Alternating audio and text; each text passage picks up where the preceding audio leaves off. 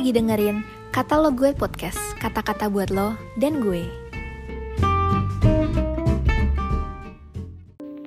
Halo, kita hari ini mau baca dari Keluaran 33 ayat 15 sampai 19. Berkatalah Musa kepadanya, jika engkau sendiri tidak membimbing kami, janganlah suruh kami berangkat dari sini. Dari manakah gerangan akan diketahui bahwa aku telah mendapat kasih karunia di hadapanmu, yakni aku dengan umatmu ini?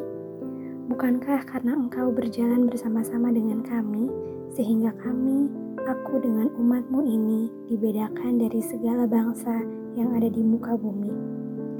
Berfirmanlah Tuhan kepada Musa, juga hal yang telah kau katakan ini akan kulakukan, karena engkau telah mendapatkan kasih karunia di hadapanku, dan aku mengenal engkau. Tetapi jawabnya, perlihatkanlah kiranya kemuliaanmu kepadaku. Tetapi firman-Nya, aku akan melewatkan segenap kegemilanganku dari depanmu dan menyerukan nama Tuhan di depanmu. Aku akan memberi kasih karunia kepada siapa yang kuberi kasih karunia dan mengasihani siapa yang kukasihani. Lagi firman-Nya, kau tidak tahan memandang wajahku, sebab tidak ada orang yang memandang aku dapat hidup. Hari ini kita mau baca renungan yang berjudul Dibedakan dari Segala Bangsa. Berkatalah Musa kepadanya, jika engkau sendiri tidak membimbing kami, janganlah suruh kami berangkat dari sini. Dari manakah gerangan akan diketahui bahwa aku telah mendapatkan kasih karunia di hadapanmu, yakni aku dengan umatmu ini? Bukankah karena engkau berjalan bersama-sama dengan kami, sehingga kami, aku dengan umatmu ini, dibedakan dari segala bangsa yang di muka bumi ini?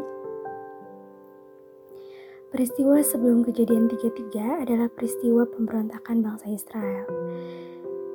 Bangsa Israel membuat lembu emas dan menyembahnya. Hal tersebut membuat Allah murka. Namun, Musa membela bangsa Israel dan mencoba melunakkan hati Allah. Lalu Musa mencoba melunakkan hati Tuhan Allahnya dengan berkata, mengapakah Tuhan murkamu bangkit terhadap umatmu, yang telah kau bawa keluar dari tanah Mesir dengan kekuatan yang besar dan dengan tangan yang kuat? Itulah yang dikatakan Musa dalam Kejadian 32 ayat 11. Teman-teman, ketika Allah menyuruh bangsa Israel untuk pergi, Musa meminta penyertaan Allah.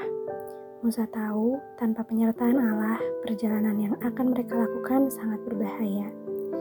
Banyak musuh-musuh bangsa Israel yang siap membinasakan mereka.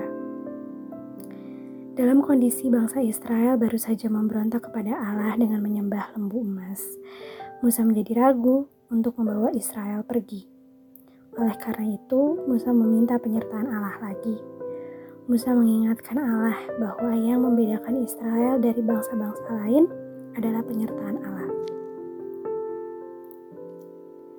Teman-teman, yang membedakan kita dari orang-orang lain yang belum mengenal Allah adalah penyertaan Tuhan. Pada zaman Musa, penyertaan Allah atas Israel dapat dilihat oleh bangsa-bangsa lain. Mereka dapat melihat tiang awan, tiang api. Secara rohani, seharusnya orang bisa melihat penyertaan Allah atas hidup kita. Kehadiran Allah dalam hidup kita seharusnya dapat dirasakan oleh orang-orang di sekitar kita. Christ in me is powerful and wonderful. Pagi ini kita diingatkan bahwa yang membedakan kita dari teman-teman yang lain yang tidak mengenal Allah adalah penyertaan Allah itu sendiri. Mintalah penyertaan Allah pagi ini untuk setiap hal yang kamu lakukan dan mau kerjakan, dan minta juga hikmat dan bimbingan Tuhan bukan hanya untuk hari ini, tapi juga untuk keputusan-keputusanmu di masa yang akan datang. God bless you.